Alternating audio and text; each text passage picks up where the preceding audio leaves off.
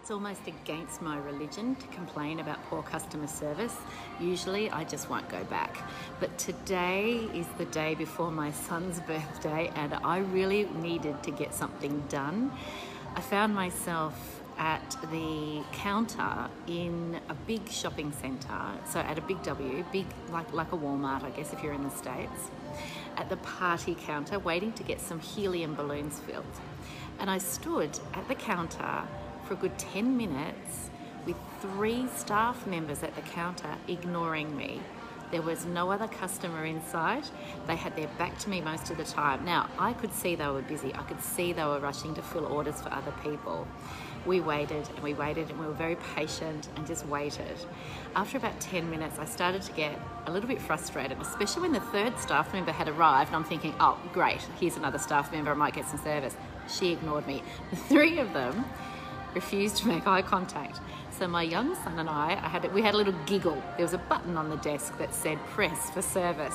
And I said to him, I wonder what would happen if I press for service. One of the staff members turned around, didn't look at me, looked at the button, huffed at me and turned his back again. Now, that wasn't good enough. So I walked away. What I decided to do is a bit out of character for me. I decided to find a manager. I found the store manager, which I think was pretty unusual for something as big as Big W, but I was able to find the store manager.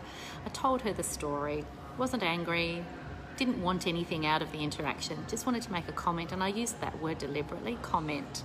I said, I want to comment about the customer service at the party counter today. I explained that it's my son's birthday tomorrow. I explained that we're here for a few days from interstate. So I was hoping to get something done at the last minute for his birthday tomorrow. And then I told her about the time it took for me to decide that enough waiting was enough after being ignored for 10 minutes. She said some really interesting things. Now, I'm sharing this not because I made a complaint. I'm sharing this story because her reaction was so important, and it really impressed me because it crosses all barriers for business size. The first thing I said to her was, I know the staff were really busy. I could see that. She said, they still should have acknowledged you. Now, this is the bottom line with customer service is acknowledging the human being that is there across the counter from you. Even if you're full on busy, even if you're on the phone, even if you're serving another customer, even if you're under the pump with orders, acknowledge the person. Say, I'm so sorry, I will be 5 minutes. Is that okay? Can you wait that long? Or, I'm so sorry, I can call somebody else to come and help you. Just acknowledge the person. The second point that I made to her, and I guess being a small business owner and spending a lot of time, I do spend a lot of time trying to support small business. So being a small business owner, I said to her, you know, if this was a small business, I kind of get the feeling that every sale is important and the threat of, or the possibility of losing a sale from poor customer service really matters in small business.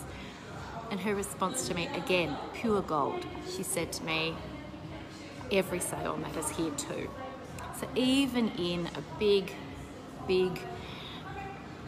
supermarket style variety store, her mission was to ensure good customer service and to ensure that the staff believe that every sale matters. Now, this relates really closely to this concept that nobody's going to love your business as much as you do.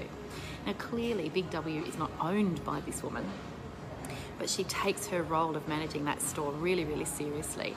So in your business, if you've got someone working at the front desk, whether they're in a senior role, a junior role, a casual role, doesn't matter who they are, 1, they're not going to love your business as much as you do, but 2, you do want to hire for attitude. It's so important because attitude is where you find the staff who will treat the business as if every sale matters, every interaction matters.